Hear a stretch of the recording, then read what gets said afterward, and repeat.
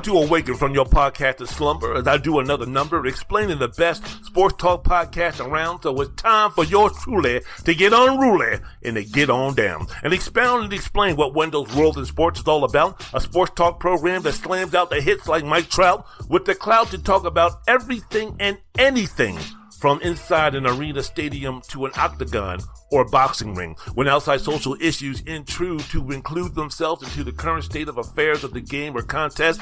Without just trepidation or hesitation, I attack the subject matter as if it was a quarterback and I was Khalil Mack. So take a step back and rethink your plan to engage in the battle. And my podcast brings joy to every man, woman, girl, and boy from Pakistan to Seattle, washing tons of bums and putting them on the run as those pretenders surrender to the podcasting equivalent of the last style bender. I'll take any sports talking palooka and embarrass him like he was Cameron Johnson of the Phoenix Suns trying to guard Luka. I'm a maverick that's quick to inflict a verbal beatdown that could be fatal. No remorse or second thoughts about it. I'll be more willing and able. So sitting at the table, you won't be the dinner guest, but the appetizer, main course, and dessert. So avert your eyes and gaze on another prize as I reprise and report and complete another remarkable podcasting feat.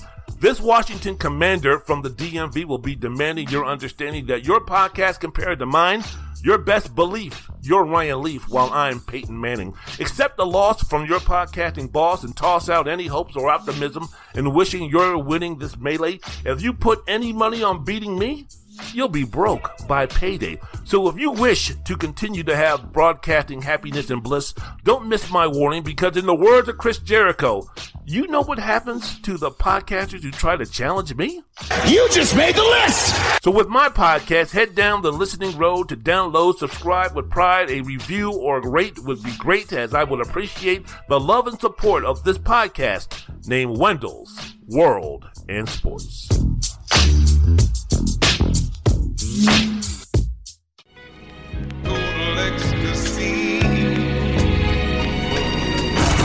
Sports fans of all ages, faces, and places from every stadium, arena, and auditorium all over the world. May I have your attention, please? Well, time's coming when we're going to have to ante up. Ante up and kick in like men. Like men! It is now time to bring to your listening ears, hearts, and minds a sports podcast named Wendell's World in Sports with the one and only Wendell Wallace. Tell him how you feel. A podcast that gives you strong, passionate, unapologetic, uncompromised thoughts and opinions about the everyday happenings in the NFL. Mahomes looking to flip, takes it in for the touchdown. And college football to the NBA in my Georgetown Hoyas. Giannis fires one down and an exclamation point for Milwaukee. To any other sporting news of the day. And now, introducing the man whose love of sports was born and bred on the greatest Muhammad Ali, Lim Bias, Magic Johnson, Bernard King, and Eric Dickerson, Wendell Wallace. Bonjour, bonsoir, monsieur. Mademoiselle, je m'appelle Wendell Wallace, Wendell's World of Sports. So glad that you could be with us. Shalom, assalamu alaikum, konnichiwa, namaste, good morning, good abend, que pasa, mi amigos. Me llamo Wendell Wallace, Wendell's World of Sports. So glad that you could be with us. Thank you for the salutations. Hope everybody is doing what they need to do to make this world, to make your neighborhood, to make your street corner, to make your state, to make your region, to make your community a better place to be. That is through love, peace, unity, understanding, loyalty, empathy, sympathy, regardless of skin tone, regardless of gender, regardless of religion, regardless of who you call God, regardless of what Bible you read, regardless of political affinity, regardless of who you love, regardless of what side of the track that you're on, loving, learning, listening, respecting, being amongst one another in unity, love, peace, understanding, sympathy, empathy. Please, can we do all those things to make this world a better place to be? I would really much appreciate it. I'm trying my best to do exactly that on my everyday journey toward greatness. Also, anywhere where you listen to Wendell's World of Sports, iHeart, iTunes, Spotify, Amazon, do me a favor if you would please.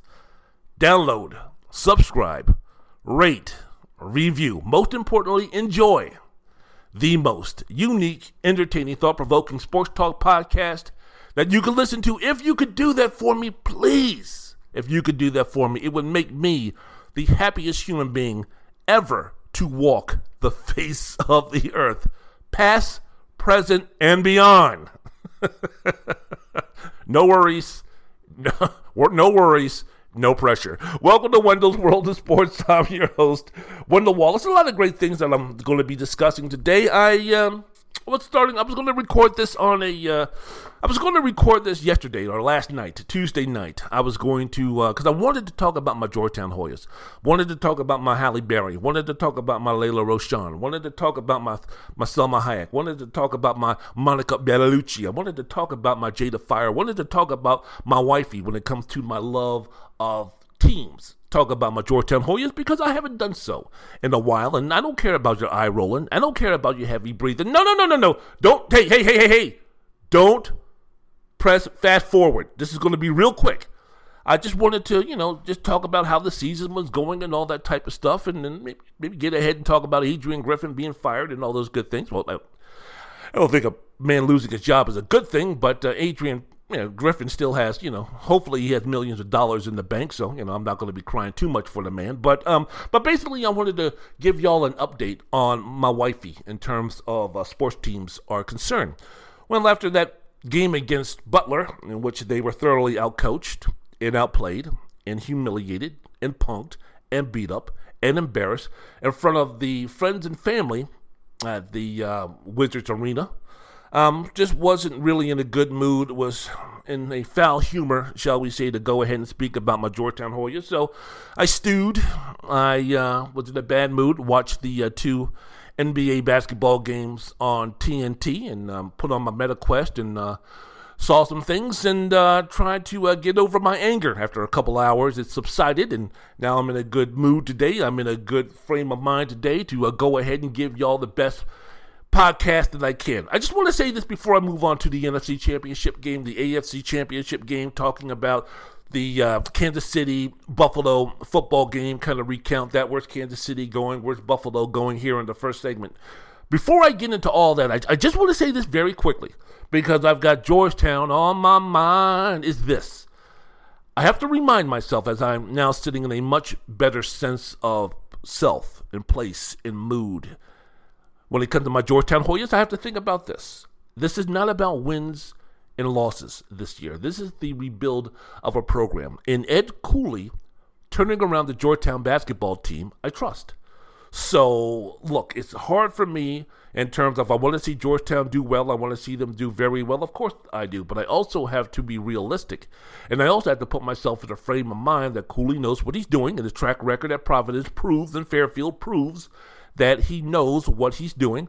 I'm going to have to take the micro and the macro in terms of not wins and losses, but how are we improving? And that's how I'm keeping myself sane and stopping myself from committing violent felonies.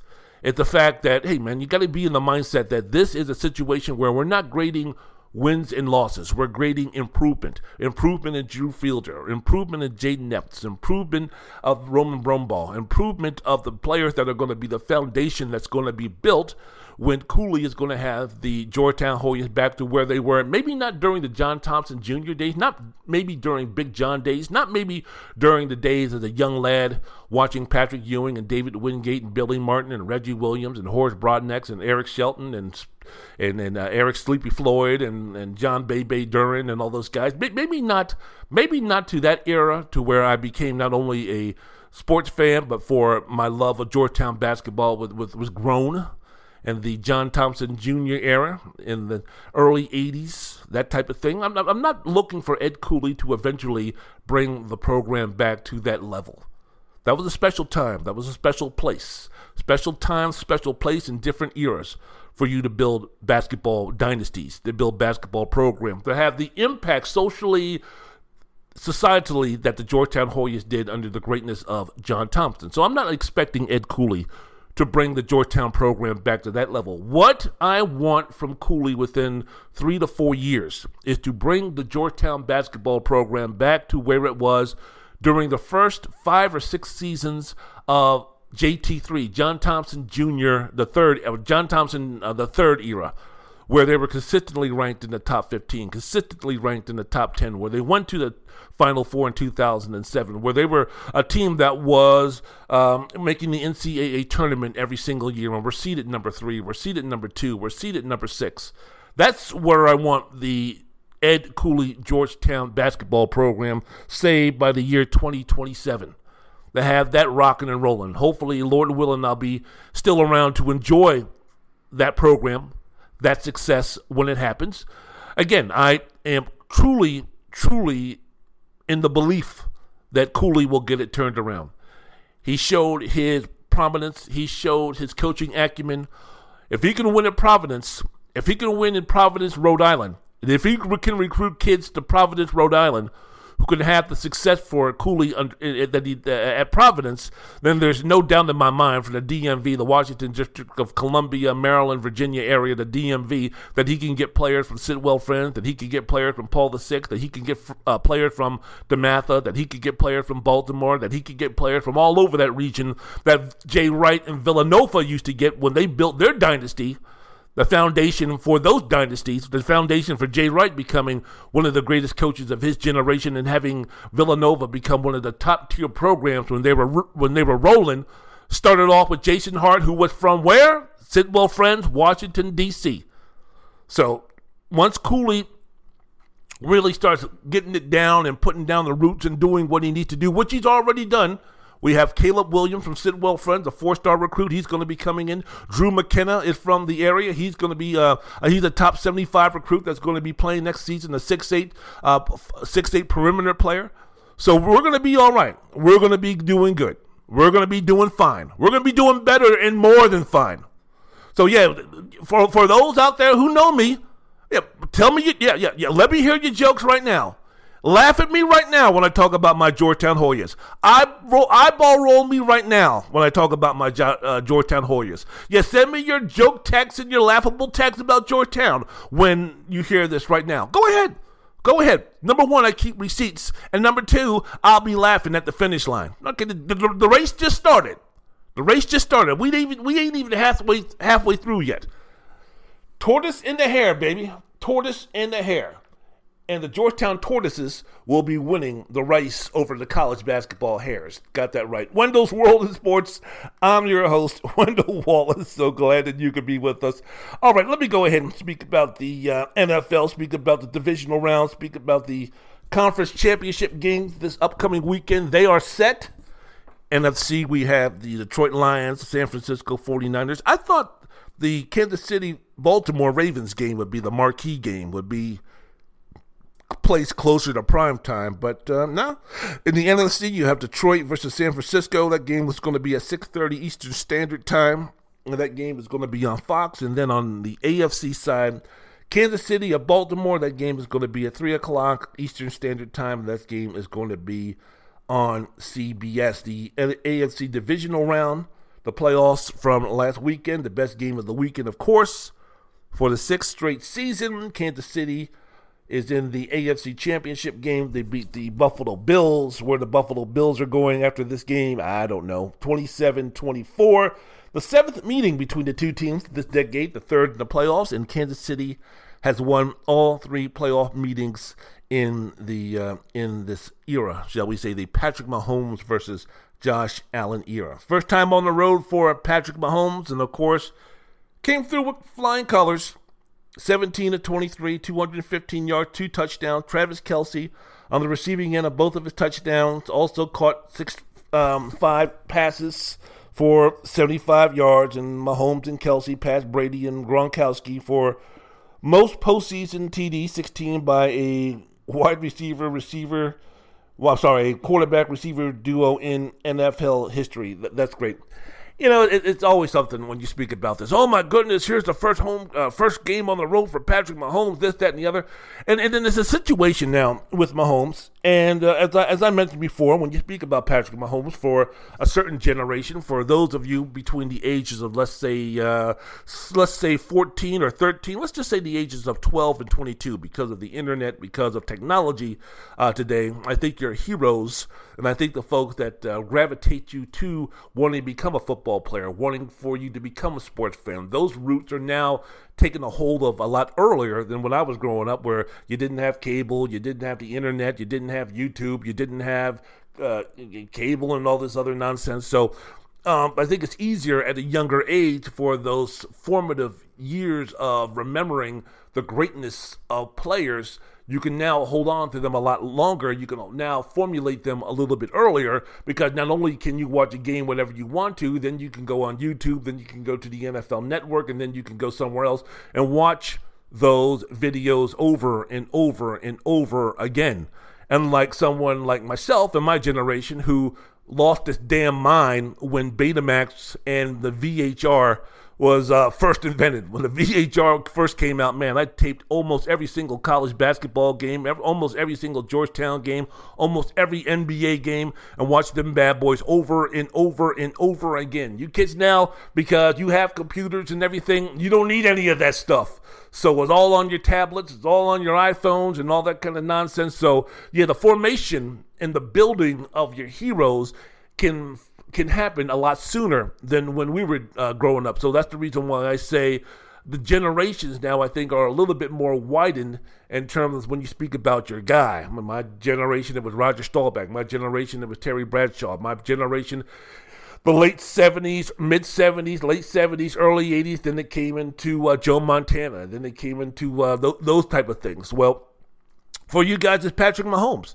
So for this generation, Patrick Mahomes is the equivalent to my generation's Magic Johnson, my generation's Joe Montana, my generation's Roger Staubach, my generation's Sugar Ray Leonard, my generation's Mike Tyson, my generation's Magic Johnson, my generation's Larry Bird, my generation's Wayne Gretzky, my generation's John McEnroe, my generation. So that's what Patrick Mahomes is to you guys. So when you reach that level, when you reach to really, not just in football, but in sports in general, we start speaking about the greatness of somebody, the everlasting image, the everlasting legacy that Patrick Mahomes is putting down right now. And we speak about some of the things and some of the obstacles that he's going to have to overcome. There's so much stuff already that at the age of, how old is Patrick Mahomes?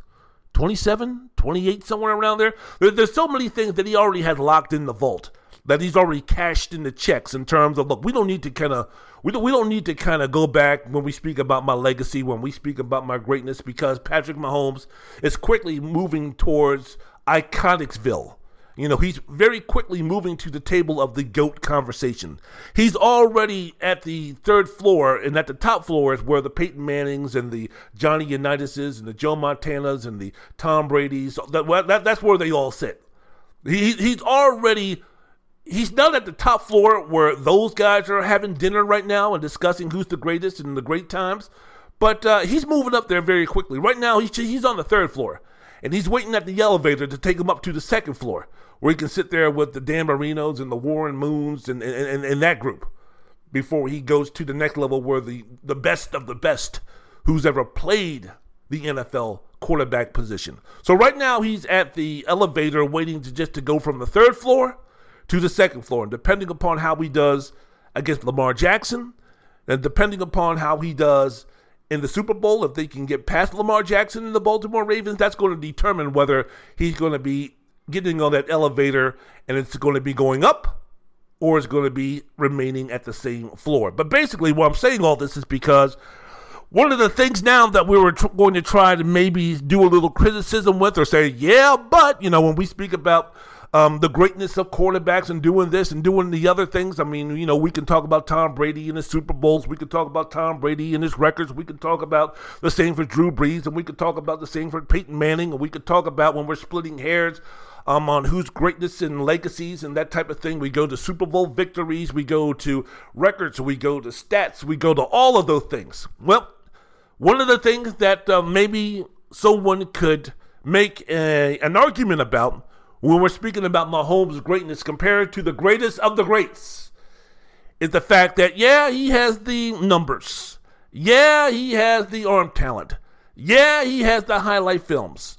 Yeah, he even has the Super Bowl, if you're speaking about two so far and still going. But, man, you know, his path to the championship was never really that hard because he played all his games at home.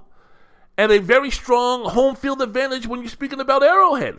So Patrick Mahomes never had to do what Joe Montana had to do when he basically ended the Chicago Bears dynasty in 1985, possibly, with that game, or 86, possibly, with that game in the NFC Championship game in the bitter cold against Chicago. You know, he never had to really overcome any type of obstacles. Yes, everything that he did, the 13-second comeback to put the game into overtime against the Buffalo Bills a couple of years ago. Yes, playing on a bad wheel to make the play against the Cincinnati Bengals, albeit by a roughing the passer or a late hit penalty that put Kansas City in the position to kick a game-winning field goal to get them to the championship. So, yes, the heroic performances that he had in the championship against the Philadelphia Eagles were the plays that he made.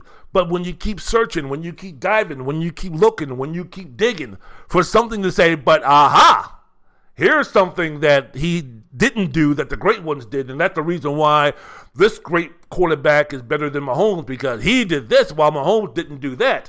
Well, you can kind of cross off winning a playoff game in adverse situations on a hostile on the road, because that's exactly what he did in the game against the Buffalo Bills. I think it was a situation where, look, this was a game. When we move forward and we speak about this upcoming game with the Baltimore Ravens, which I think could put him in even greater position if he can go ahead and beat the best team in football, or at least the best team in the AFC, and the Baltimore Ravens, with the player who is going to be the MVP in Lamar Jackson. There's so many storylines, there's so many tentacles that are going to be reaching out in terms of the importance of that game. But just getting back to the game against the Buffalo Bills, this is a situation now for the first time in Patrick Mahomes' career. Guess what? He doesn't have to win the game all by himself. You know, Terry Bradshaw won 4 Super Bowls, but he also had the steel curtain. Roger Staubach won 2 Super Bowls, but he also had the doomsday defense. Bob Greasy won a couple of Super Bowls, but he also had the no-name defense. Troy Aikman won a couple of Super Bowls, but he also had great defenses. So when you speak about these great quarterbacks, when you speak about these winning quarterbacks, Joe Montana, San Francisco, they had a great defense. They didn't have a steel curtain, purple people eaters type of moniker to go with that.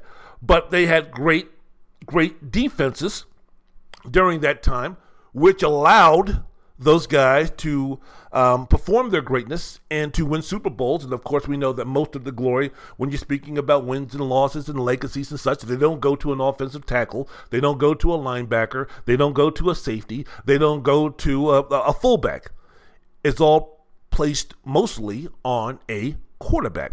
So, yeah, as I just finished talking about Patrick Mahomes winning his first game on the road as a quarterback for the Kansas City football team, we're also going to have to include the other players on the team which helped him do those type of things. Now, yes, Patrick Mahomes, quarterback, most important player on the field, yes, this, that, and the other. But you can't tell me that Isaiah Pacheco wasn't a valuable cog in that system on this past Sunday that allowed the Kansas City football team to do what they did on offense. You can't sit there and finally someone other than Travis Kelce and Rashid Rice stepping up and making the plays, even though McCole Hardman's ridiculous fumble near the goal line, which gave Buffalo the ball back, could have been back-breaking, bone-breaking, heart-breaking, heart-gut-wrenching. But Kansas City was able to overcome, but the defense played well. And when we're speaking about Mahomes, and we're speaking about his greatness, and we're speaking about his legacy, and we're speaking about his accolades, and we're speaking about how he's going to compare with the great quarterbacks of all time, the great quarterbacks of today, yesterday, and tomorrow, we also have to realize that now Patrick Mahomes has a defense to where he doesn't have to go out and be Superman every single time. And I think that was displayed heavily, and I think that was displayed promptly in the game against the Buffalo Bills. Kansas City finally scoring touchdowns instead of field goals was also a huge deal. When you're speaking about the game against Miami, to where they won 26-7, but I thought it was a situation where they scored they scored a lot of field goals and not a lot of touchdowns. Their first 2 scores of the game against Buffalo were field goals, and at that point they were 13 of their last 16 scoring drives were field goals.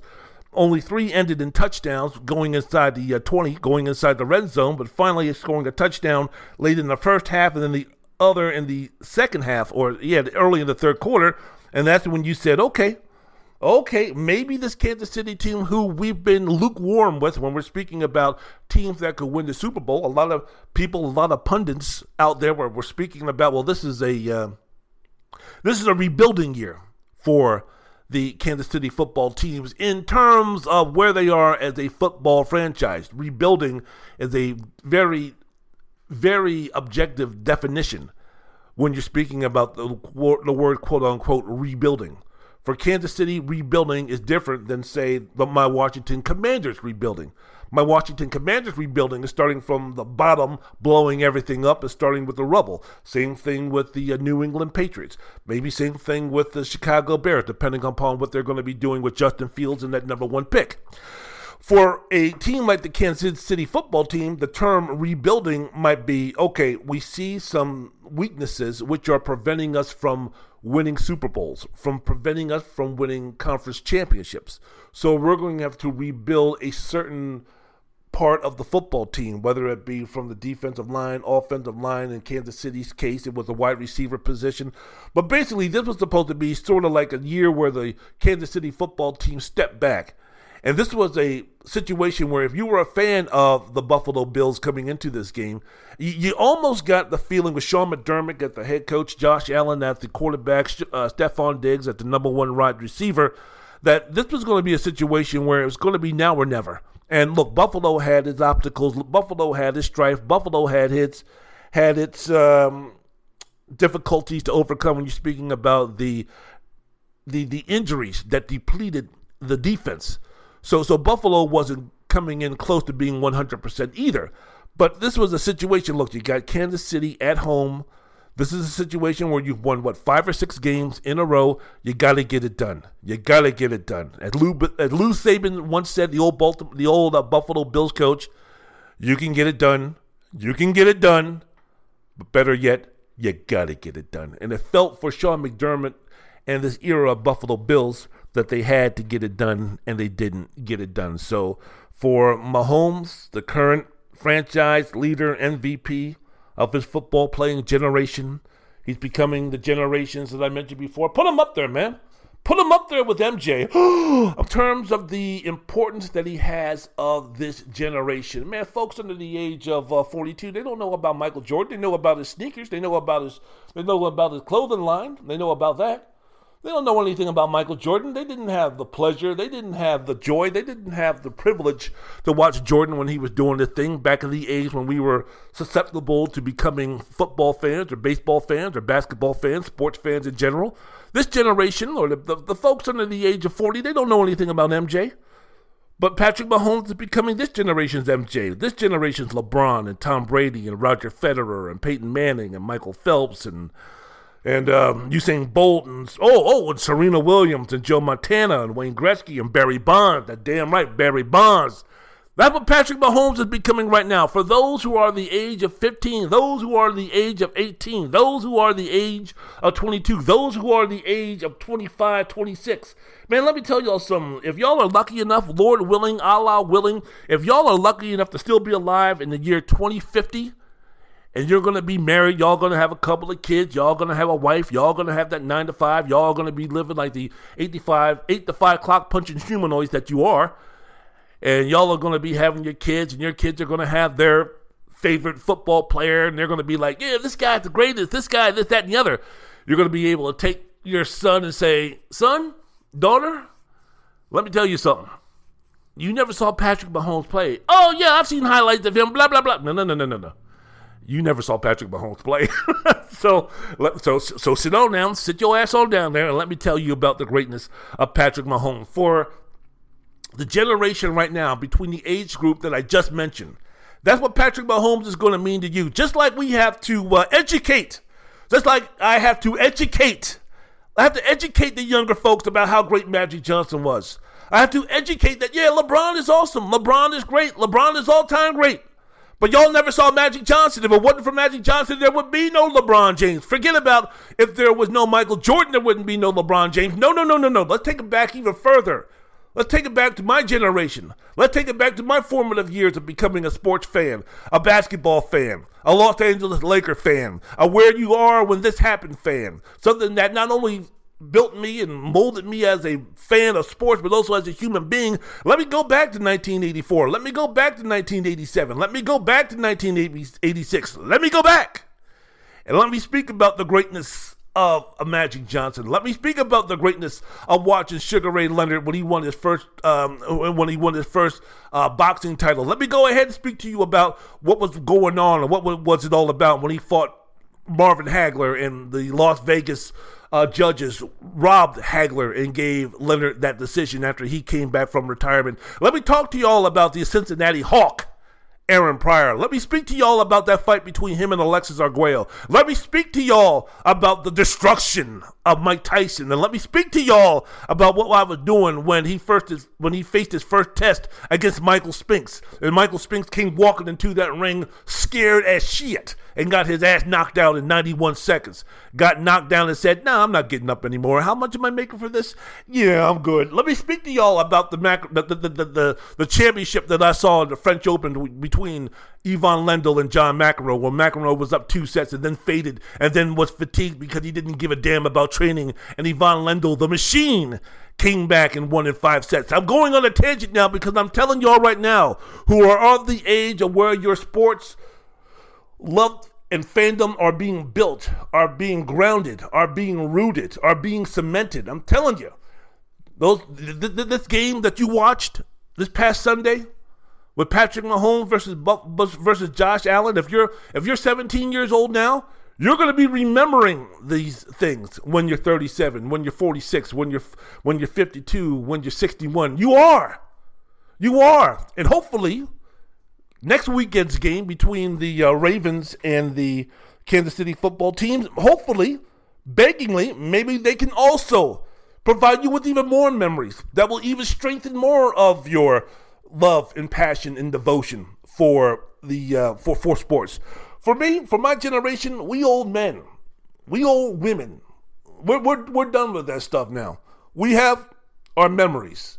We have our fond memories. We have those locked in tight. And we have them from 1982. We have them from 1989. We have them from 1993. We have them from 1978. We have them right there in those special moments that we shared when we became sports fan, watching the game with our dad, always remembering the first game that we went to, always remembering that experience as a child, as a teenager, as a young adult. And then you being able to build those memories with your children through Patrick Mahomes and watching this game with your kid, watching this game with your daughter, watching this game with your son. So when they're my age, they can sit back and tell their kids, yeah, I remember watching it with your grandpa. Woo, Patrick Mahomes was something that day. Travis Kelce, when he was dating some chick named Taylor Swift, throwing the ball and catching the touchdown and then making the heart sign after he scored the touchdown. And they're going to say, Mom, exactly who is Taylor Swift? I've never heard of this bitch. But what I'm saying is the memories right now is what Patrick Mahomes is making. And that game against the Buffalo Bills just continued. I don't know how much left they can give us when you're speaking about the Buffalo Bills versus the Kansas City football team, especially when you're speaking about the playoffs. I mean, after this game, the meaning, the impact that's going to be for both teams to be determined. But I think it's something that's going to play a huge role down the road, especially if you're speaking about the Buffalo Bills, or if you're speaking about that epic performance and near the end of the game, the last time that they met in the playoffs. I don't know if this kind of ends the rivalry. I don't know if this ends the trilogy, or I don't know if this ends the legacy. And I don't know, maybe the Baltimore Ravens are going to be replacing Buffalo as the new person or the new team that's going to step up and try to conquer the Kansas City football team, the Kansas City Patrick Mahomes. Maybe they do it this week. Lord knows that they're favored to do so. It'll be more of a, oh my goodness gracious, if the Kansas City football team goes on the road again to beat the favored Baltimore Ravens than it would be for Baltimore to take care of business and to win this football game. For the legacy of Lamar Jackson, which kind of cleared a hurdle when you're speaking about that game against the Houston Texans, because coming into that game, he was 1-3. I'll get to that a little bit later. But man, that hurdle, I think in terms of the imprint or the meaning of this game, or who wins this game on Sunday between Baltimore and Kansas City, I think for each legacies, as we're speaking about two great Hall of Fame quarterbacks, because I think that if the season ended or if his career ended this season, I think that Lamar Jackson has enough to get into the Hall of Fame. Maybe not a first ballot Hall of Famer, but at the age of 27, 2 MVPs already, and everything that he's done to revolutionize the game, this generation's Randall Cunningham times 5 or 6, this generation's Michael Vick times 5 or 6 in terms of everything that he can do, not just a runner, but now a potent passer from the pocket. It's a situation where I think Patrick Mahomes beating the Baltimore Ravens, going to the Super Bowl because of the season that the Kansas City football team had, the trials and tribulations that the Kansas City football team, the quarterback position, the wide receiver position, had to overcome. The fact that we saw Patrick Mahomes be a little bit un-Patrick Mahomes with some of his antics in terms of his emotions being shown after losses against Buffalo and criticizing the ref and such. This wasn't a situation where everything was hunky-dory. It wasn't a situation where it was kind of like, hey, everything would follow the yellow brick road, follow the yellow brick road, follow the yellow brick road to success in the Super Bowl. It wasn't a season like that at all for Patrick Mahomes. So all of this stuff is adding on to the legacy of if he can beat the Baltimore Ravens and make it to the Super Bowl, I think for the legacy of Patrick Mahomes, it'll be greater than if Lamar Jackson having a great game, beating Kansas City, moving on to the Super Bowl. Yes, it'll elevate Lamar to a higher standard. Yes, it'll elevate Lamar now to where I think, and I mentioned this before on my other podcast, I think it's a situation where if Lamar Jackson pulls this off and wins the Super Bowl, I think that it's a situation where when we speak about who's the face of the NFL to bring to the public, to bring to the Marie Wallaces of the world who don't give a damn about football, who doesn't know anything about sports in general. Oh, yeah, she might know LeBron James because he's a public figure.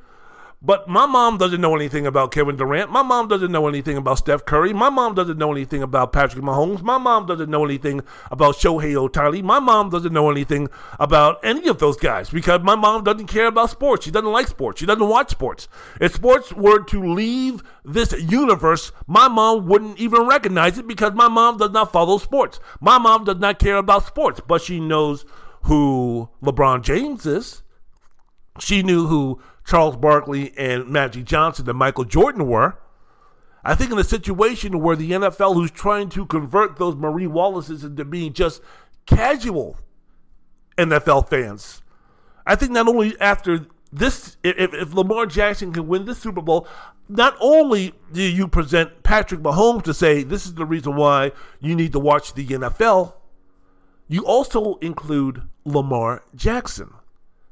And that's the stature I think that Lamar Jackson is facing or could be presented with if he can beat Patrick Mahomes this upcoming weekend in the AFC Championship game and then move on to win a Super Bowl against either the San Francisco 49ers or the Detroit Lions. I think that is the platform, that is the plane that Lamar Jackson can get to. But still, it won't reach the legacy-defining building moment if Patrick Mahomes can pull this off. So that's really what I'm looking for. That's what I'm really going to ingest and digest and take into account and really look at in terms of what's going to be happening.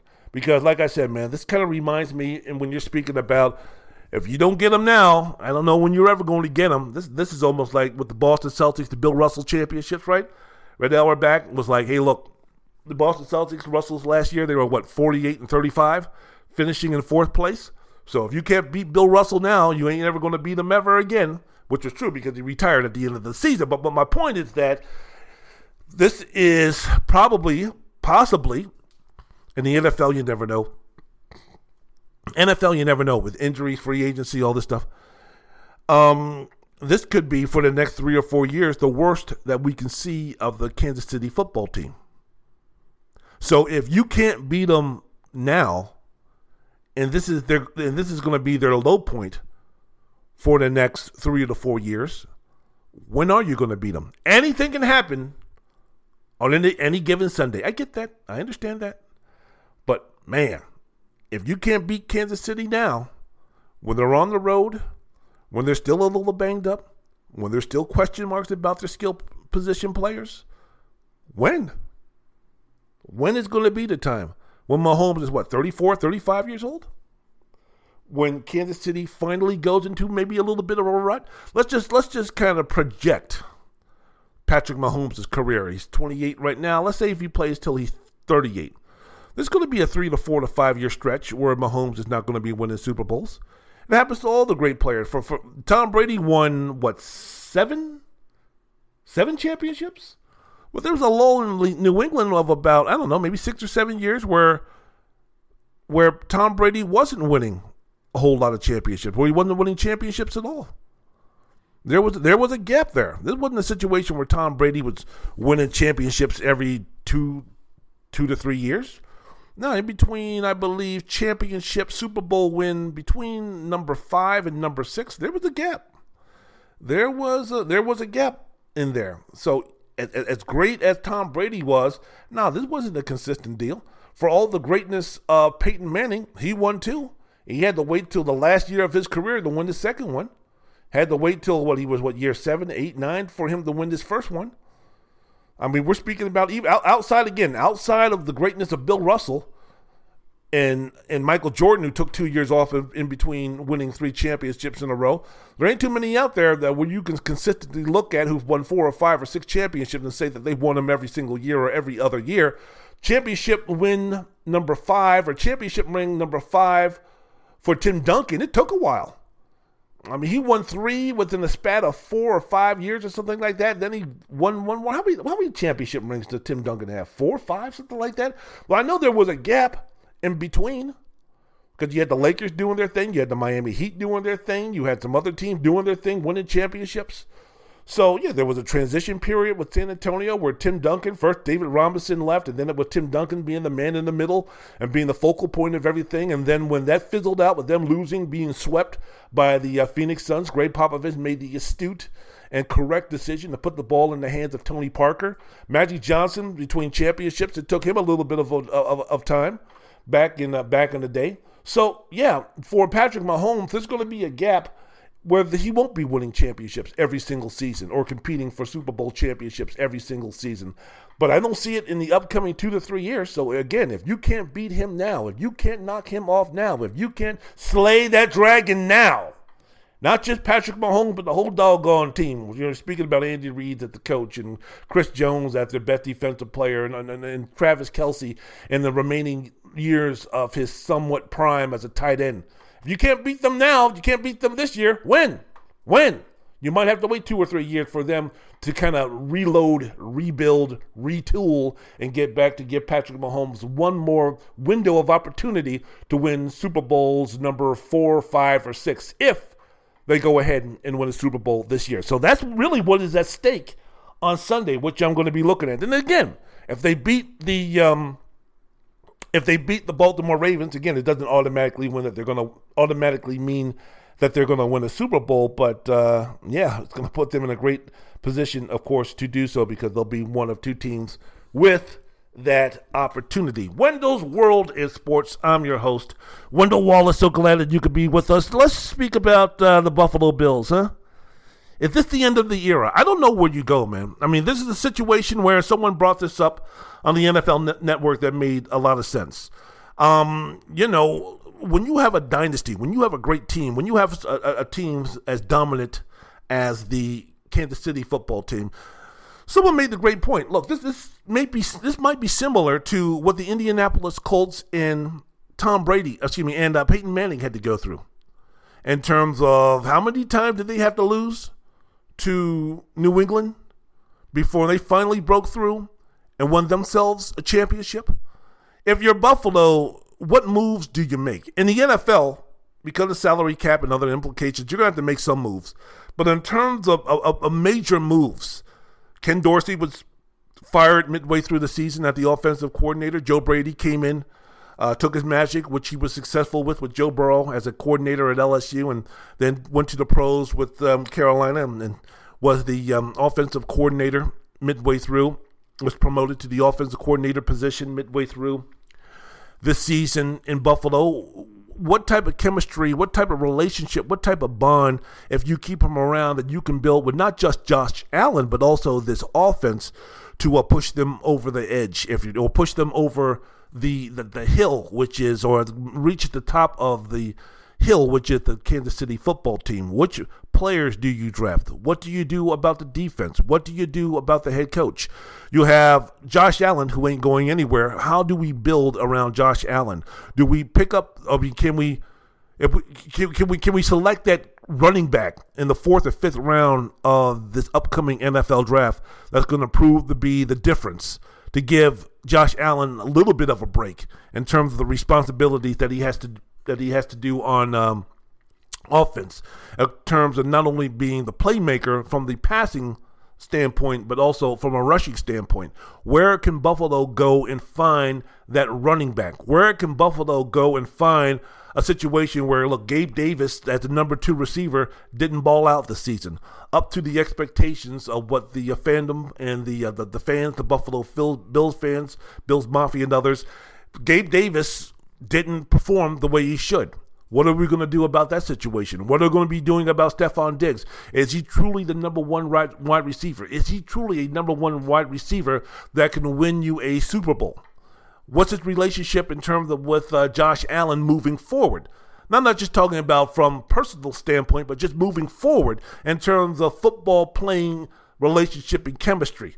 Is that going to be strong enough to maybe overcome some of the weaknesses? And of course, luck. Luck be a lady tonight, but luck is also going to play a role in terms of what's going to be happening with Buffalo. I mean, when you talk about the game being decided a lot on a missed field goal, when a game is going to be decided on on a play or two, I mean, Buffalo is not that far away from them being in the conference championship. Buffalo has not been that far away. But is it a situation where the little things that need to be dealt with, are they little things moving forward, or are they big things replacing the coach moving forward? Is this something where drafting a wide receiver or having a strong draft is going to be the catalyst for Buffalo to move forward and win a championship? Let's just forget about Super Bowl. Let's before we start sprinting, we've already been walking, we've already been jogging. Now let's start running. And running would be getting to the AFC Championship game and winning it. Because right now the Bills are jogging, they ain't running. Hell, they don't even think about them sprinting. Sprinting would be sprinting across that finish line to pick up that Vince Lombardi. That ain't happening yet with the Buffalo Bills. What do they need to go from first jogging to running to sprinting? Change of coach, luck, health, strong draft, free agency. What's it going to be? Because right now they're starting to become this generation's Wilt Chamberlain of the Philadelphia Warriors 76ers going up against Bill Russell's Boston Celtics.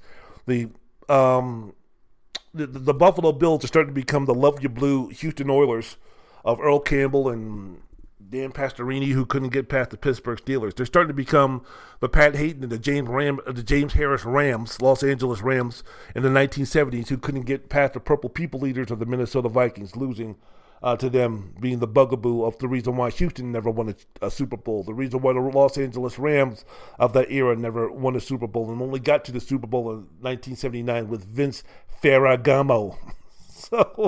So all of those things come into play. So, we'll see what happens. I'm going to take a boogie break. We'll go ahead and talk about the rest of the NFL playoff games, the conference championships, speak about those type of things. We'll do all that here on Wendell's World in Sports. Let's go.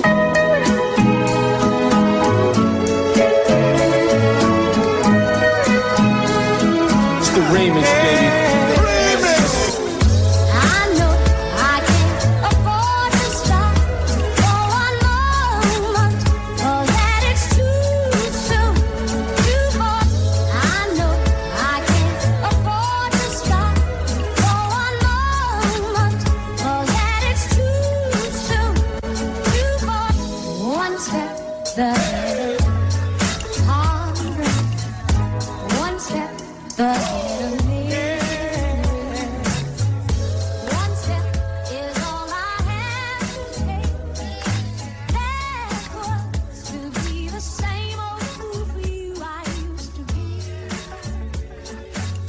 Wendell's World in Sports.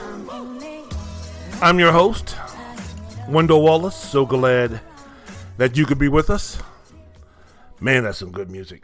You know, one of the things I miss about not working for the school district, and probably the only thing that I miss about not working for the Clark County School District, is the fact of some of the things I would try to teach, or some of the things that I would try to introduce to some of the students, some of the music, some of the culture, you know. And in a situation where it was kind of like, look, man, I'm giving y'all jewels, I'm giving y'all gems. When I would go into a classroom and I would play Otis Redding, and I would play the Four Tops, my man Levi Stubbs, when I would play These Favorite Things by John Coltrane, when I would play Donny Hathaway, The Ghetto, when I would play these things, and these fucking clowns would look at their phones and not pay any attention and this, that, and the other, especially with the black kids.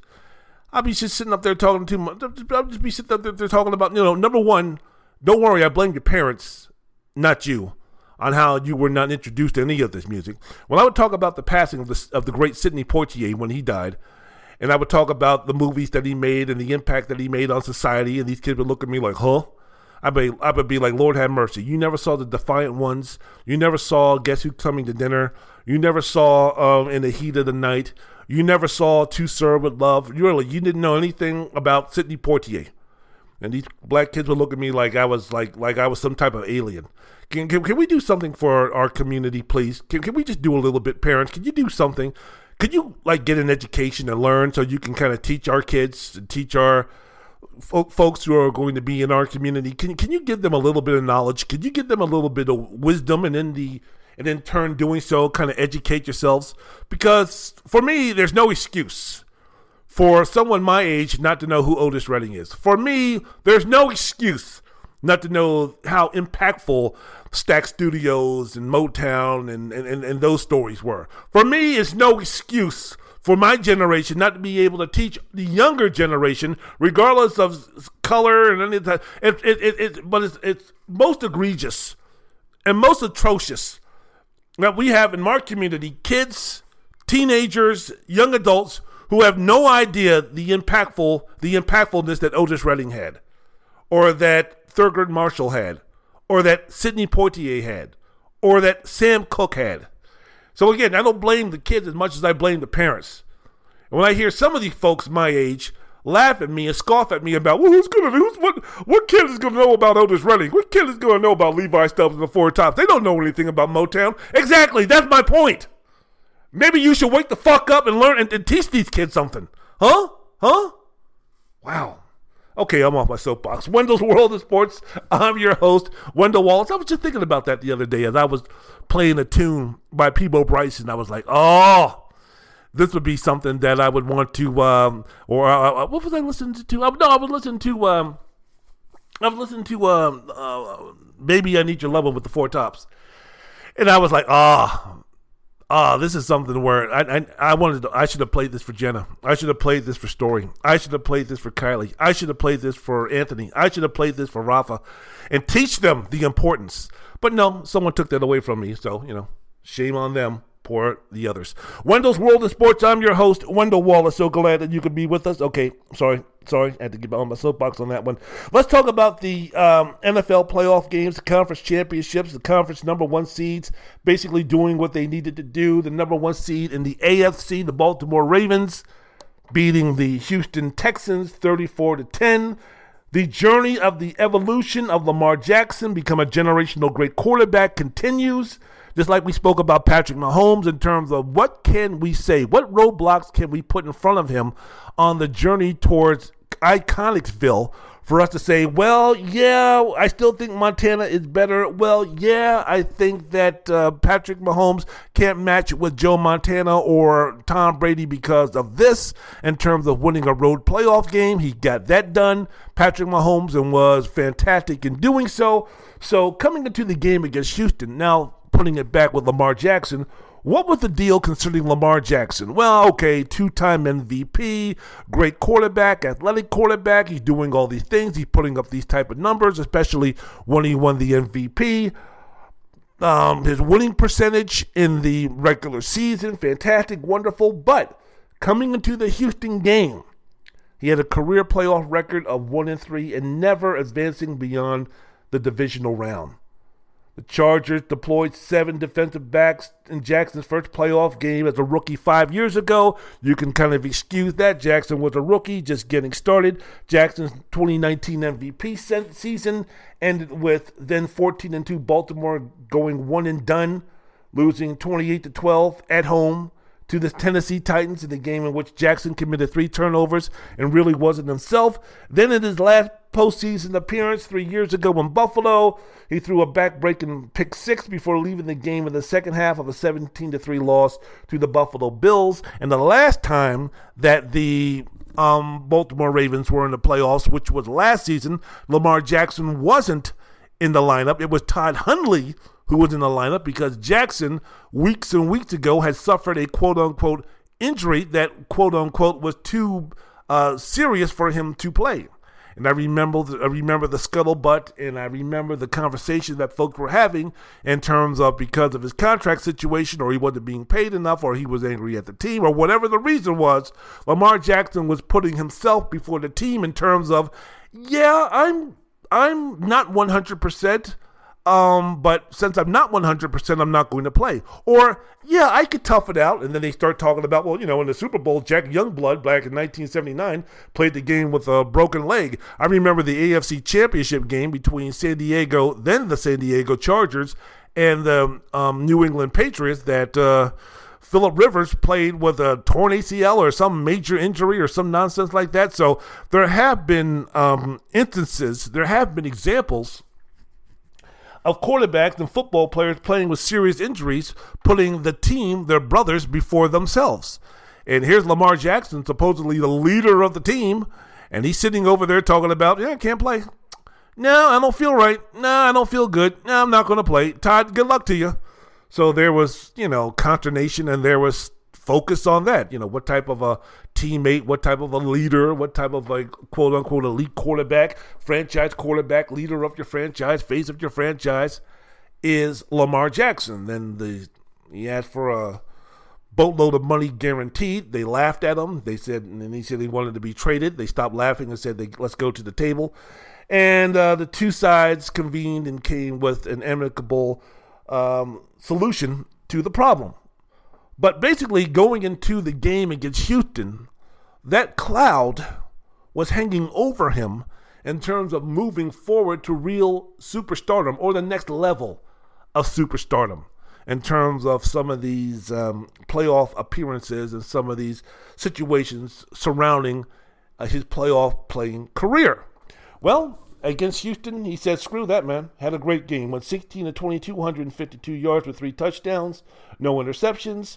Also rushed for 100 yards on 11 attempts, had 2 rushing touchdowns. Became the first player in NFL history to have 100 yards plus passing, have 100 yards plus rushing, and 2 touchdowns passing and 2 touchdown rushing in the same game. So put that in your pipe and smoke it, biatch. Jackson led 3 consecutive scoring drives in the second half after the game was tied at halftime. And, now he faces the greatest challenge of his career so far this weekend, playing against Patrick Mahomes and Kansas City. Right now, Kansas City is 3-2 in AFC Championship games with Mahomes as the starting quarterback. It'll be the first time in the Mahomes era. He will not have to be the only and main reason why the Kansas City football team can win.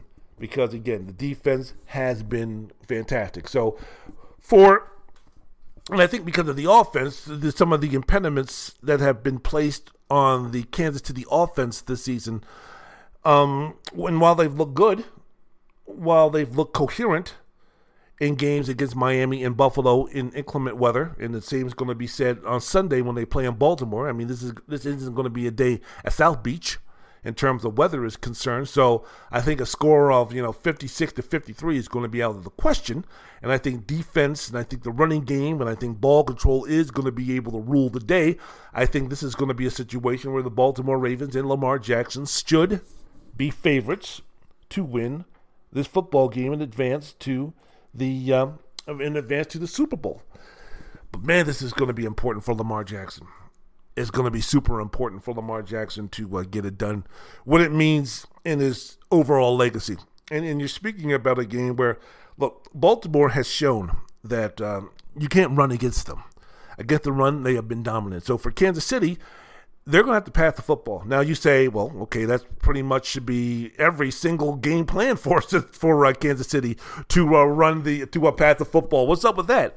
Yeah, but again, man, when you're speaking about the receivers, still, can you trust the Kansas City wide receivers to get it done, especially, again, going up against an elite defense like the Baltimore Ravens? And for the Ravens on offense, again, what are they going to be doing against this new and improved and now elite for this season Kansas City defense? It's going to be a very interesting game moving forward in that regard. But they did what they needed to do against the Houston Texans. It wasn't pretty for the entire 60 minutes. Lamar had to get on their asses when they got to halftime because the game was tied. But Baltimore finally got it moving and grooving and showed that, again, in the AFC, they are the best team as of right now. We'll see on Sunday, this upcoming Sunday, if that moniker can hold true. In the NFC, my goodness gracious, man, how about them? How about the San Francisco 49ers, huh? And the Green Bay Packers snatching victory from the jaws, or snatching defeat from the jaws of victory, shall you say? Do you have any concern?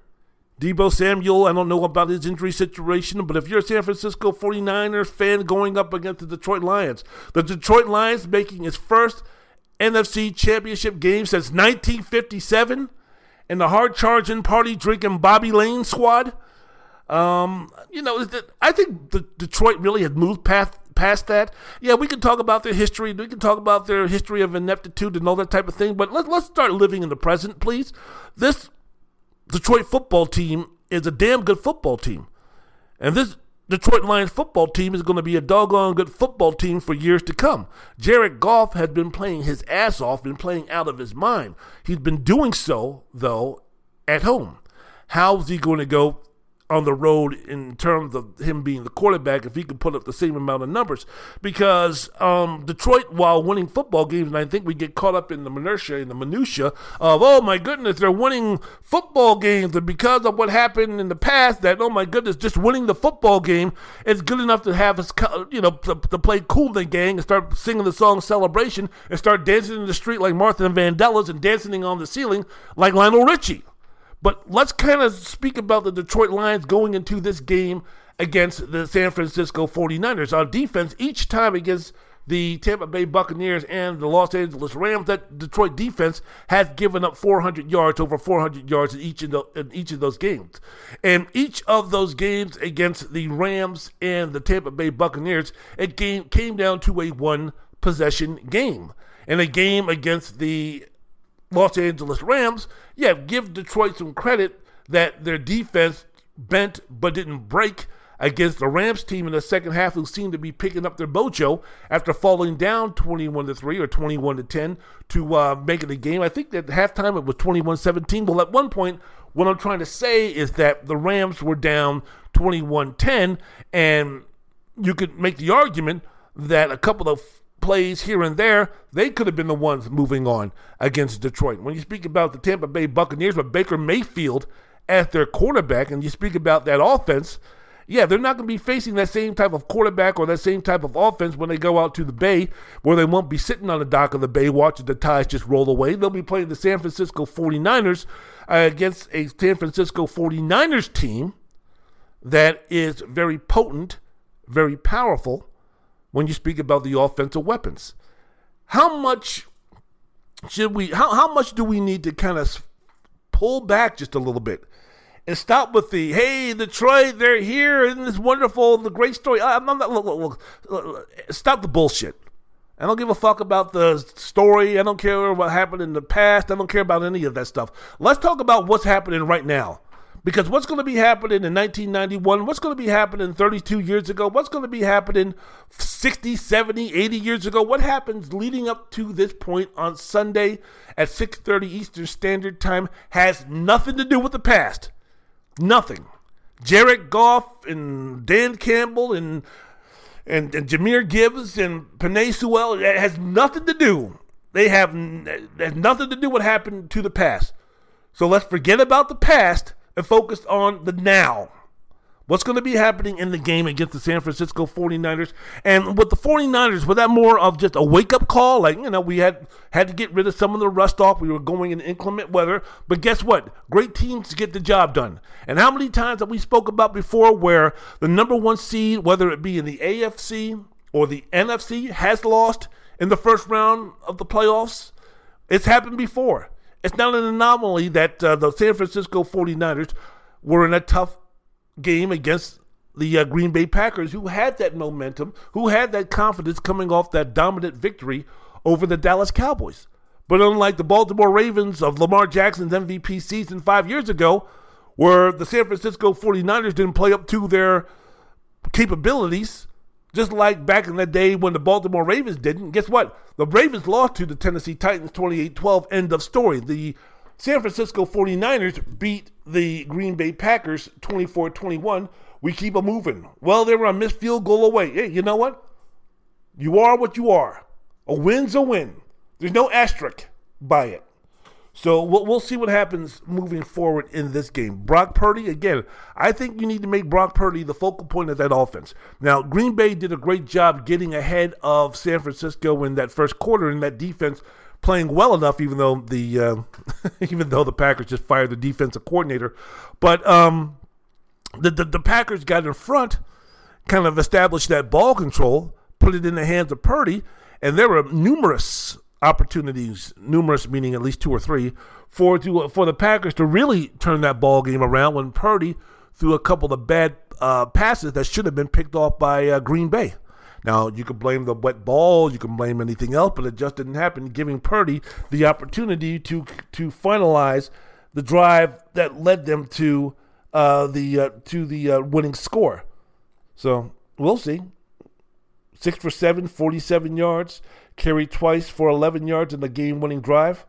But, Purdy was 23 of 39 for 252 with a touchdown, with the touchdown to George Kittle and no interceptions, even though really he should have had at least 2 or 3. And can we stop before we move on? Before I move on and go to break, can we stop just for a second, please, for one thing?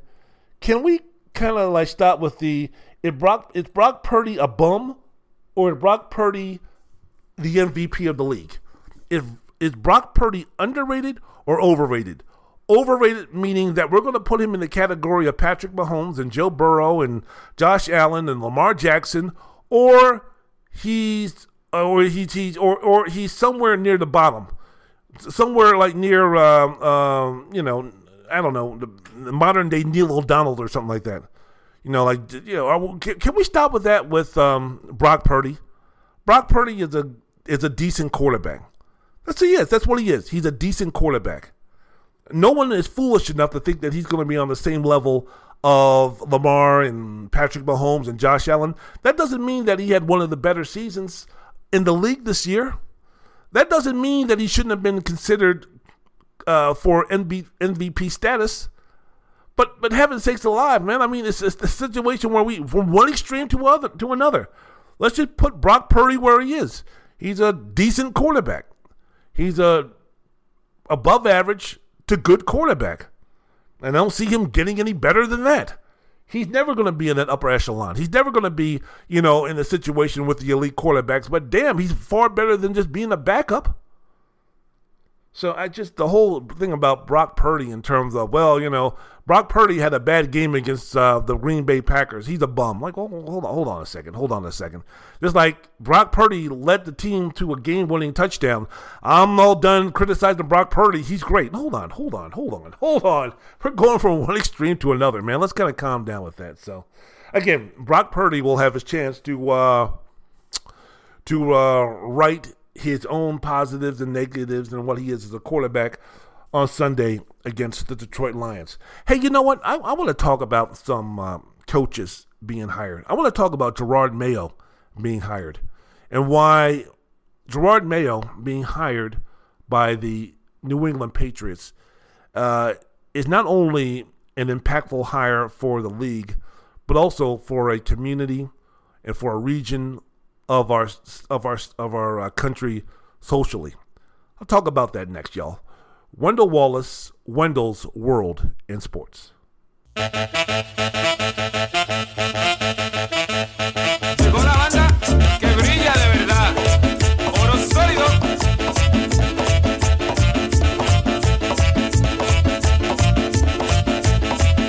Brillando.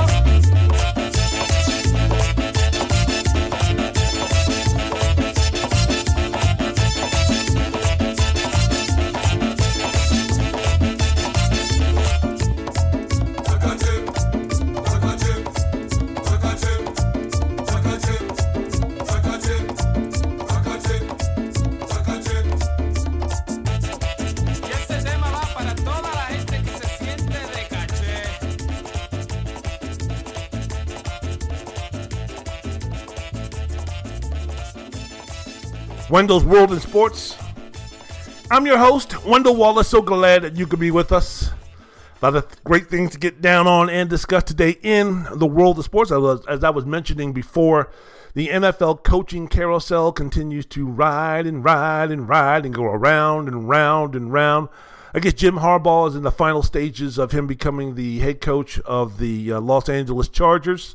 I know that he was supposed to have a second interview with Arthur Blank and the Atlanta Falcons, but I believe that was canceled. I know that he interviewed one time. I know Bill Belichick has also interviewed with the Atlanta Falcons. I know that Tennessee hired, what was it, Brian Callahan? I believe that was their head coach or their new head coach. I know Mike Vrabel is still out there. I know that Harbaugh has a offer from Michigan to return to become the head coach, which would make him the highest paid coach in college football.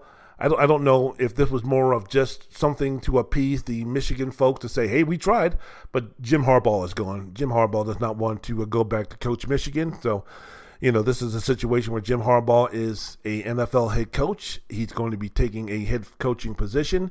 The NFL coaches or anybody who wants Jim Harbaugh can easily match or supersede or get close to the offer that was going to be made by Michigan.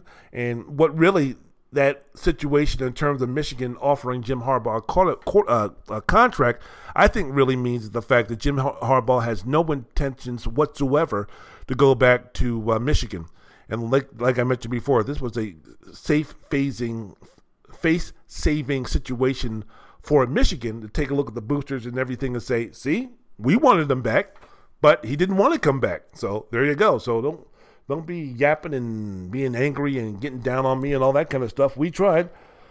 But Jim Harbaugh said no. So at the end of the season, there were head coaching vacancies in New England, Las Vegas, Atlanta, Carolina, the Chargers, the Seahawks, the Titans, and my Washington Commanders. Since then, New England, Las Vegas has hired head coaches along with Tennessee. New England promoted Jerrod Mayo to be the head coach.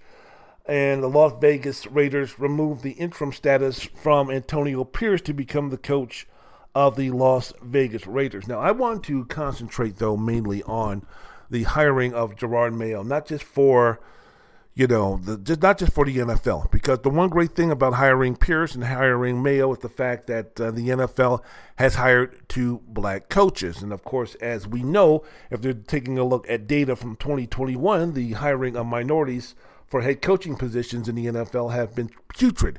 While 71% of the NFL, according to data from 2021, 71% of NFL players were of color, only 6 head coaches up to this point are black. When you're speaking about Jerrod Mayo, just newly appointed the head coach of the Patriots, Antonio Pierce of the Las Vegas Raiders, Mike Tomlin of the Pittsburgh Steelers, Mike McDaniel of the Miami Dolphins, D'Amico Ryan of the Houston Texans, Todd Bowles of the Tampa Bay Buccaneers. How about that? If you take a look at these coaches right now who are black, who are in the NFL, Mike Tomlin made the playoffs this season. Mike McDaniel made the playoffs this season. D'Amico Ryan made the playoffs this season. Todd Bowles made the playoffs this season. So that's pretty good. Pretty good, ain't it? So while I say the hiring of Mayo as the head coach for the Patriots is so important to the organization, to the community, to the region, and to society in general, is because of this, of where he was hired. Not just by the Patriots. I'm not calling Bob Kraft a racist or anything like that, but what I'm saying is, when you take a look at the northeast corridor of this country, which consists of Massachusetts, Connecticut, New Hampshire, Maine, Rhode Island, and Vermont, I guess you can say that it really lacks diversity. I mean, which leads to cultural ignorance and awareness when it comes to, those type of regions in the country. You have a situation in Boston which is overcoming its racist past. It's getting better, but many residents will say that you have a long way to go. I mean, outside of some places in Connecticut, it's mostly rural, it's mostly white, and then you have New Hampshire and Maine and Rhode Island and Vermont, where probably, and of course I'm being facetious in saying this, you could probably count the amount of black folks on 2 hands and two feet. So really, what I'm saying there is a lack of diversity. And when you have a lack of diversity, and I've experienced this many times, I saw it up front many times, when you have a lack of diversity, when you are not communicating, if you're not dealing with, if you live in an area where you don't see anything else as far as one dominant color is concerned, race is concerned, then you're going to be ignorant. Then you're going to be unaware. And coming from my side of the tracks, or coming from my point of view, when you have these places where it's predominantly white or all white, I've seen this firsthand.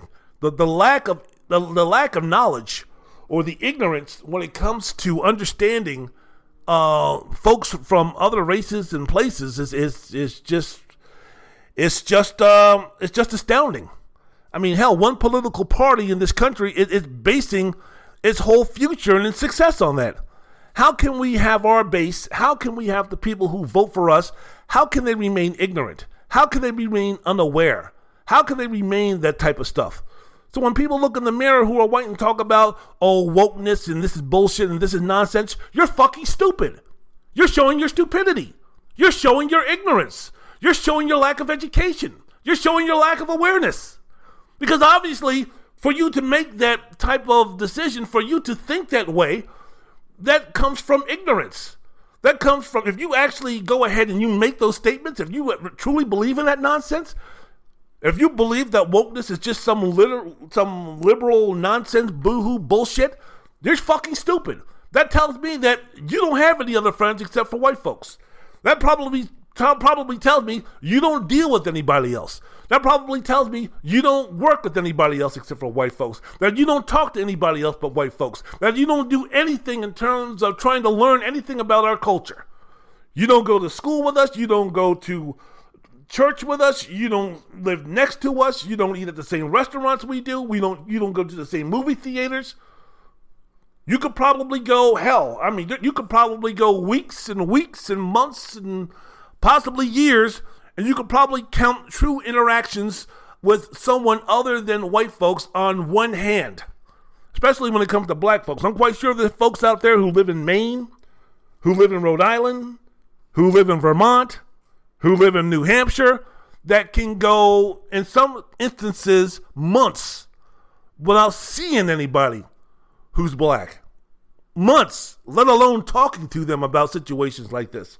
So the reasons why I'm saying this, and then when you go down to the Bostonian area, and you speak about some of the examples of athletes and their thoughts and opinions about what this area is all about, the northeast quarter of the United States, in terms of the team, the football team, the New England Patriots, in the region of the country that you're representing, and you take a look at some of the athletes and some of the things that they have to say. In 2022, LeBron James called the Boston Celtics fans racist as fuck, calling it his least favorite place to play. Celtics guard Jaylen Brown has acknowledged that part of the fan base is extremely toxic, although he knows that it does not apply to all Boston fans. Understand that. Bill Russell described the city as a flea market of racism.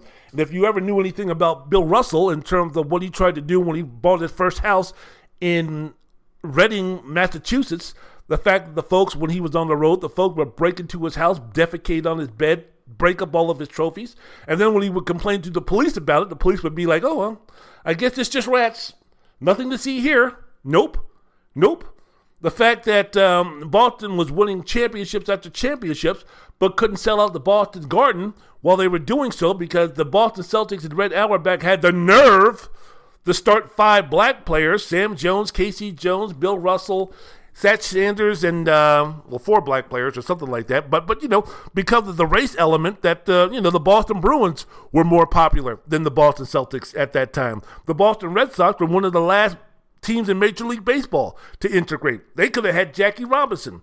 There were situations where there was an opportunity for him to try out with the Boston Celtics to break the color barrier and to play Major League Baseball. But Boston was like, nope, we're good. Former Boston Celtics guard D. Brown, minding his own business while black. 3:30 on a Friday afternoon back, I believe it was in 1991-92, was in the process of moving into a home in the suburbs of Boston. He and his fiancée were sitting in his car outside of the local post office when suddenly they were surrounded by at least 7 policemen and guns were pointed. Orders were given. The Globe said that one of the officers told Brown to drop the gun. Brown told the police that he was holding a pen. Brown said he was ordered to lie on his stomach on the ground and put his hands behind his back. Someone had robbed the local bank days before, so, how about that? Brown fit the description. He was black. So what I'm trying to get at with all of these examples is that Mayo has an opportunity through sports to change people's mindsets, at least get them to the point where they might be interested in finding out about something about our culture, finding out about our community, other than going to Fox News and listening to race-baiting assholes like Sean Hannity and Laura Ingraham and these other pieces of shit. Maybe through the success, if Jerrod Mayo can have success with the New England Patriots, maybe it might have someone from Maine or Rhode Island or from Vermont to maybe take a second look and maybe think to themselves, maybe the narrative that I'm hearing from Tucker Carlson and some others, maybe they're wrong. Maybe I need to dig a little bit deeper. Maybe it might be a situation where I might go to one of the Patriots football games and I might sit next to a black person and we might start talking, not politics or any of this stuff, but, my experience of going to a Patriots game and sitting next to a black guy when we were watching the game was a really good experience. Was really a nice experience. And wow, some of that stuff as I was leaving the stadium and maybe I went to get something to eat at one of the local restaurants, or I spent the night at a hotel and we went down to the area where we actually had the opportunity to hang out with with a few more black folks, and it was like, wow, maybe this is a situation where my thoughts and thinkings might have been a little bit wrong. And if it's not for someone of my age, maybe it could be a situation where it could be your daughter or your son, in terms of him in his formative years, maybe saying, hey, you know what? Maybe I need to look a little bit deeper in terms of what's happening in the world outside of my little neighborhood in Vermont, or outside of my community in Rhode Island, or outside of the small little region that I live in Vermont. So there has been examples upon examples upon examples of what can happen in terms of actors, entertainers, athletes, in terms of the impact that they can have to bring a society together. Now, Mayo went out, and when he was asked about, being the first black head coach for the New England Patriots, basically he says, "Yeah, I see color," because the standard answer, what the folks out there want is the good old Negro. They want the house Negro.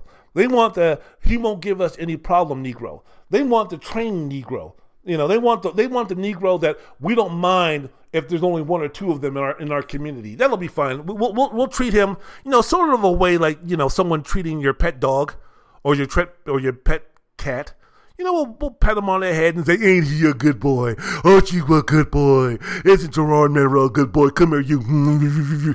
They want one of those Negroes, and then they want that Negro to be like, "Oh, white man is up there, and this is so great, he loves me, and this is all wonderful, and this, that, and the other." He wants, they want a Tim Scott Negro. That's what they want.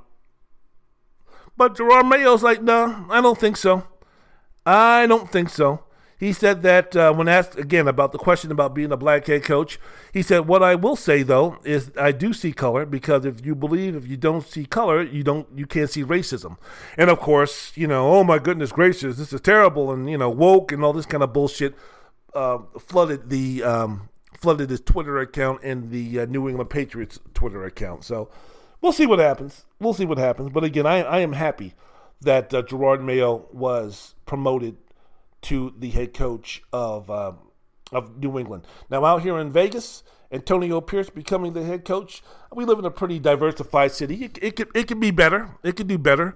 But look, man, I live in a pretty nice neighborhood, and my neighbors are black, and ain't nobody firebombing my house. And ain't nobody writing racial slurs on my property or anything like that. And I can walk the streets and not have to worry about being attacked by either black or white. So I live in a pretty diverse, we get together environment. So for me, Antonio Pierce is not going to move the needle on racial relations out here in Vegas, because there's enough black folks living in neighborhoods integrated with other white folks and Hispanic folks and Asian folks to where that's really not going to be a problem. But when you speak about some of the communities and states and regions that New England represents, I think that the hiring of Jerrod Mayo, of course, depending upon how well he does as a football coach, can cause a positive impact, not just in terms of football, but also in terms of societal issues that need to be improved.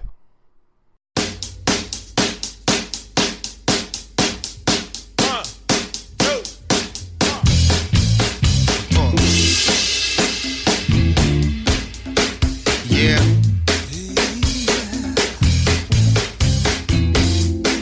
Talk to me.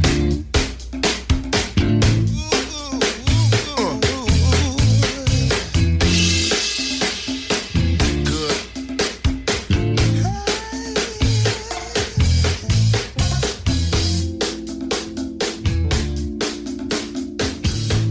Make you wanna sing a song about it.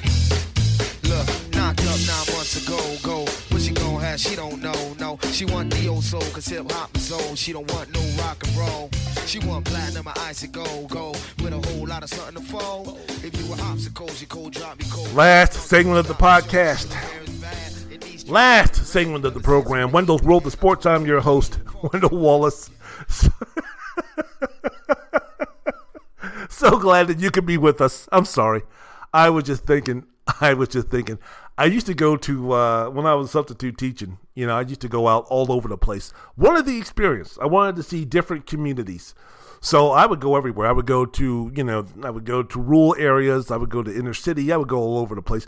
Even went up to Spring Mountain and spent the day with the juveniles who were not locked up, but they were expelled from school and they had to do some other things. So I wanted to get flavor of everywhere. So I would go to this one place out in the sticks, out in the middle of nowhere, basically. You get off 15 and you drive you get off the I-15 about 50 miles outside of Vegas, and you would drive down this hill into this valley where it was just, basically nothing but farms and this, that, and the other. So I would go to either the high school or the middle school. And I swear, I had to be maybe one of 2 or 3 black people in that area when I would go down there. Then when I would leave to go back home, it would go back to maybe being 1 or 2 black folks in that area. So I would go down there, and I noticed every time I would go down there and I would go get my morning breakfast from McDonald's, or I would go to the dollar store, or I would go to the gas station to pump up, or I would go to the the gas station and buy my soda to head back home. Man, everybody was so nice to me. Everybody was just like, "Hi, how you doing? Good to see you." It's like, man, you don't know me. Like, as black folks, we always kind of know, or minorities, when you go into a place where it's mostly predominantly white, we always know where it's kind of like, all right, y'all can kind of calm down. Don't worry about it. I ain't moving out here. You don't have to be scared, and I ain't bringing 5,000 to 10,000 of my brothers and sisters from the west side of Las Vegas with me. Don't worry about it. I'm only coming down here for the day to hang out with your kids at the junior high, and then I'm heading back home. Don't worry about it. But they were over the top nice. And it's like, man, y'all don't know me this well to be this nice to me. So everybody was super duper nice to me until one day at the middle school, we had a conversation about the kneeling of Colin Kaepernick. And I was explaining to them why people who were losing their minds over Colin Kaepernick kneeling were basically ignorant and out of touch. And this is the reason why he was doing it, and this is the reason why it was just in him doing it. Well, that was the last day that they let me go back to that school. After that, they weren't too friendly to me anymore, at least around that area. After I was explaining that, the leader of the pack who was being nasty and putting down Colin Kaepernick, the white supremacist who's right now the leader of the Republican Party, and basically telling the kids exactly what a piece of shit he was for him putting Kaepernick down for what he was doing. It got back to their hero. That was the last time I ever went to that middle school. Oh my goodness, you can't be saying stuff like that. Yeah, y'all are, like I said, Y'all liked it when y'all thought that I was a good Negro. Come here, boy. Oh, he's up there. He's hanging around with our kids. Ain't he a good boy? And then I started talking about how bullshit y'all were for putting down Colin Kaepernick. And while your hero is a piece of shit for egging y'all on, that was the last time they had me at that middle school. But that's okay. If I had an opportunity to make a dent, change some lives, change some perspective, have some of y'all think outside of what y'all were thinking about in terms of your community, of how narrow-minded and how small it was, then I did my job and I accept my consequence. Wendell's World of Sports, I'm your host, Wendell Wallace. So glad that you could be with us. Those kids' faces when I was telling them, Colin Kaepernick was kneeling. Yeah, he did the right thing. And let me tell you the reason why it was the right thing. The looks on their faces. I was like, this is probably going to be my last time here. Wendell's World of Sports, I'm your host, Wendell Wallace. So glad that you could be with us. But I want to talk about is Adrian Griffin. I want to make this short because I know y'all got to get out of here. The Milwaukee Bucks making a major move at the head coaching position. Milwaukee fired Adrian Griffin on Tuesday after just 43 games, despite having one of the league's top records midway through the first season. Joe Plumtree is going to take over as interim head coach, but Doc Rivers, as it has been learned since, will become the head coach of the Milwaukee Bucks. The Bucks were 30-13, entered Tuesday night's games as the number 2 seed in the Eastern Conference, the best winning percentage for a team that fired his head coach during a season before was when David Blatt with the Cavaliers was fired in 2015-2016. Y'all remember the great David Blatt, right? So again, Doc Rivers is going to be the new head coach. And moving forward, and I give the Milwaukee Bucks credit for this. Hey, man, they saw that they had to make the move. Basically, and again, everybody said that the Milwaukee Bucks have a window of opportunity with Giannis Antetokounmpo and Damian Lillard. And also, let's not discount Brook Lopez and Chris Middleton. That foursome has maybe 2 years tops to win a championship, including this one. I think their best chances are this year and next year. After that, all bets are off. So this was a situation where, hey, man, we can't be fucking around. We can't be fooling around. And there was enough evidence to show that even though the Milwaukee Bucks had the record that they had, basically the question was, is this team good enough to beat the Boston Celtics? The answer was no. Is this team good enough to beat the Philadelphia 76ers? The answer is no. Is this team even mentally tough enough and together enough when playoff time comes around to beat the Miami Heat? And the answer would be no. So again, this is a situation where the Bucks are looking to win a championship right now. Now, the solution, I guess, for them is to say, let's bring on a coach who has experience, who's won a championship. Doc Rivers fits all of those criteria. 24 years as a head coach, first with Orlando, then with the Boston Celtics, where he won that championship in 2008, took them to the finals in 2009. Then he moved on to the Los Angeles Clippers, and then 3 years with the Philadelphia 76ers. So as far as coaching acumen and all those type of things, hey, Doc Rivers, much better in terms of leading this team than Adrian Griffin. No question about it. But there's still some things in terms of when I think about the Milwaukee Bucks where it's a situation where how much of this hire is going to be impactful enough for the Milwaukee Bucks to win a championship. First of all, they need to play some defense. Now, I know that when you're speaking about Griffin's defensive philosophy and you're speaking about some of the disconnect that the players and the coach had in terms of how they wanted to play defense, contributed to the fact that Milwaukee was 22nd ranked as far as defensive efficiency is concerned. I understand that. But in watching some of these games, and I watched a decent number of Milwaukee Bucks basketball games, there were just too many times where it was a situation where these guys weren't trying. Now, I don't know if they were confused. I don't know. But I don't know what defensive philosophy Adrian Griffin had that had these guys loafing down the court after scoring a basket or after missing a shot. I don't know if Adrian Griffin's defensive philosophy was to tell Damian Lillard after he missed a three-pointer just to kind of jog back down to the other end while your man that you're supposed to be picking up from transition from offense to defense was running down the court for a wide-open three or a wide-open corner three or for a nice, easy layup. I don't know which defensive philosophy Adrian Griffin was talking about where he had Malik Beasley as a below-average defensive player trying to guard somebody. And I still think that Giannis Antetokounmpo is a good defensive player, mainly 12 to 15 feet in. I think Giannis gets I think his defense from outside of that, the three-point perimeter, it gets exposed in that situation. Giannis is a good defender with those who are back to the back. And again, who are going to make one or two moves and then go to the basket or maybe pull up. I think in that situation, Giannis is a great defender. But if you're asking Giannis to go ahead and switch and try to guard a point guard or a shooting guard or a small forward 25 feet away from the basket and giving them room, it's been shown time and time again this season and in the last couple of seasons that Giannis is not that type of defender. Chris Middleton, because of his injuries, is not the defender that he once was. So this is a situation in Milwaukee where it's like, yeah, there was some situation with Adrian Griffin which caused major red flags. Yes, the fact that Terry Stotts, who was brought in to mentor Griffin because this was going to be the first time that he was going to be a head coach. Oh, by the way, Griffin had reportedly interviewed for 14 teams and not getting the job.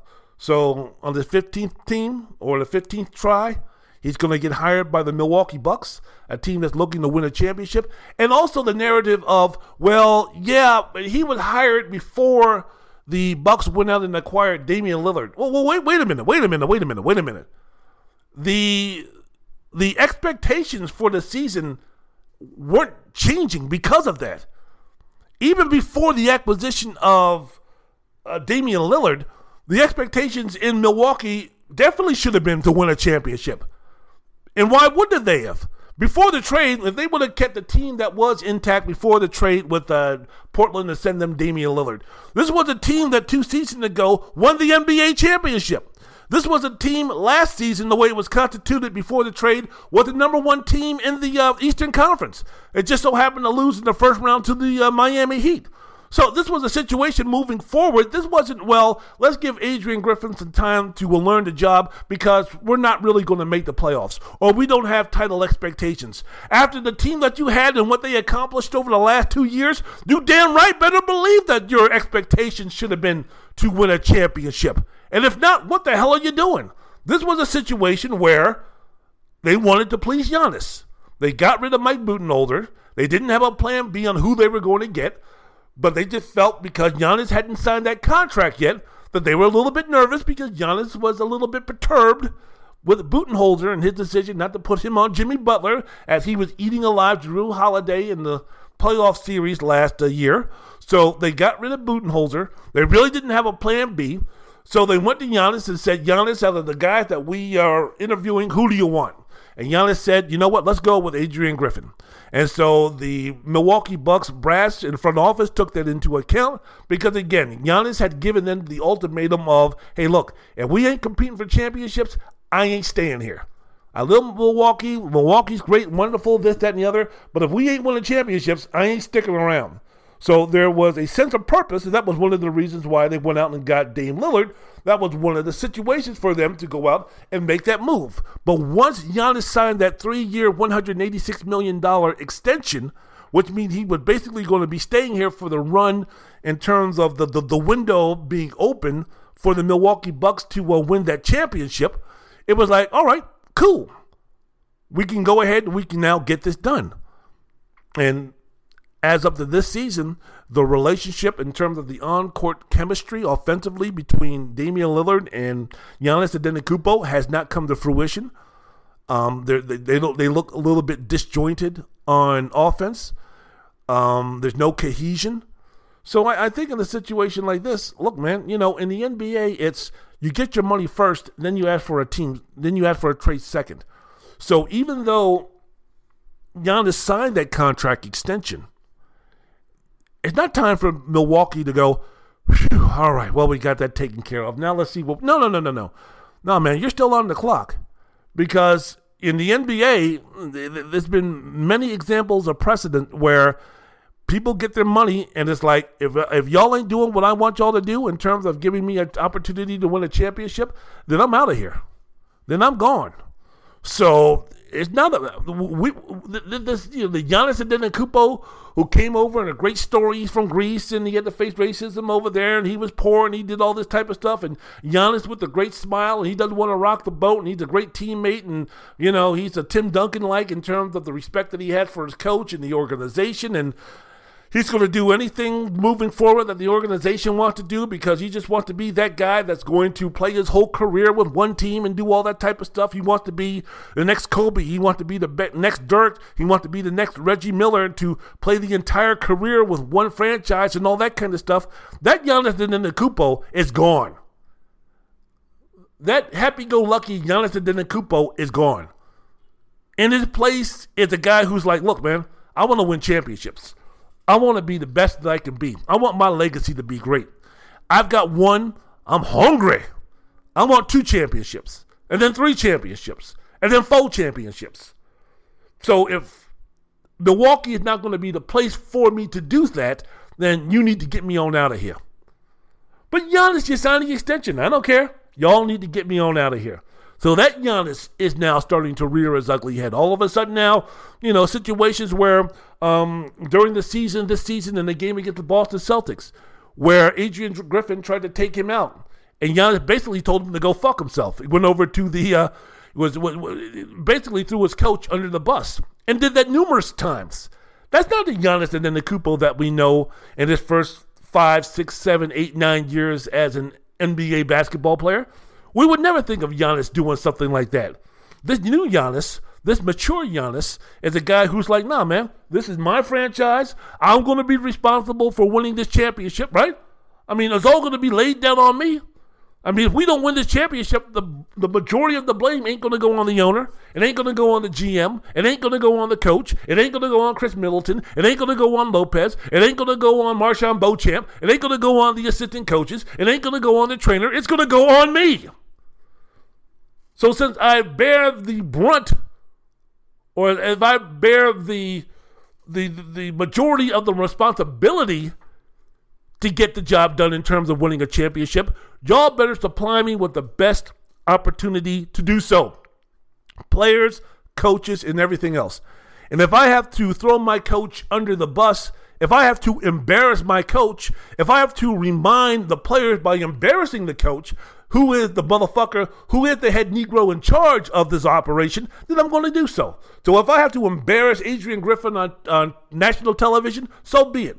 If I have to, after a game, embarrass him in front of my teammates, so be it. If I have to undermine his authority and show my lack of respect for this man, then so be it. Because again, the buck stops with me. Yeah, if we lose in the first round of the NBA playoffs, yeah, Adrian Griffin's going to get his fair share of criticism. But where is the majority of the criticism going to be falling on? This man right here. And that ain't going to be happening. So some things need to get done, and Giannis got it done. So bringing in Doc Rivers, I don't know if that's the end all, the be all either, because you are speaking about a Doc Rivers who won his last championship 16 years ago, something like that. How many times has he lost playoff series where he's been up 3-1? How many times has he lost games, deciding games, game sixes when his team was up 3-2? Why again was he dismissed from teams like the Los Angeles Clippers and the Philadelphia 76ers, who had talent to get past the second round of the NBA playoffs, something that he never did with those squads? How come Steve Ballmer let him go? Because he couldn't control a locker room that had Blake Griffin and Chris Paul and DeAndre Jordan and J.J. Redick and all those guys? And they were trying to compete to see whose team it really was. CP3 team or Blake Griffin's team? So we'll see. We'll see moving forward. We will see moving forward. On an interesting night, Tuesday, where Joel Embiid scored 70 in a win. Karl Anthony Towns scored the ugliest 62 points that you'll ever see in an immature, horrible basketball game for the Minnesota Timberwolves, according to Chris Finch. And really can't blame him for saying so. So there you go. All right, I'm out of here. Thank you so much for listening to the podcast. Y'all have a good one. I want to hear a little Coltrane as I get on out of here. So as I get on out of here, hit me with some music, mainly some John Coltrane.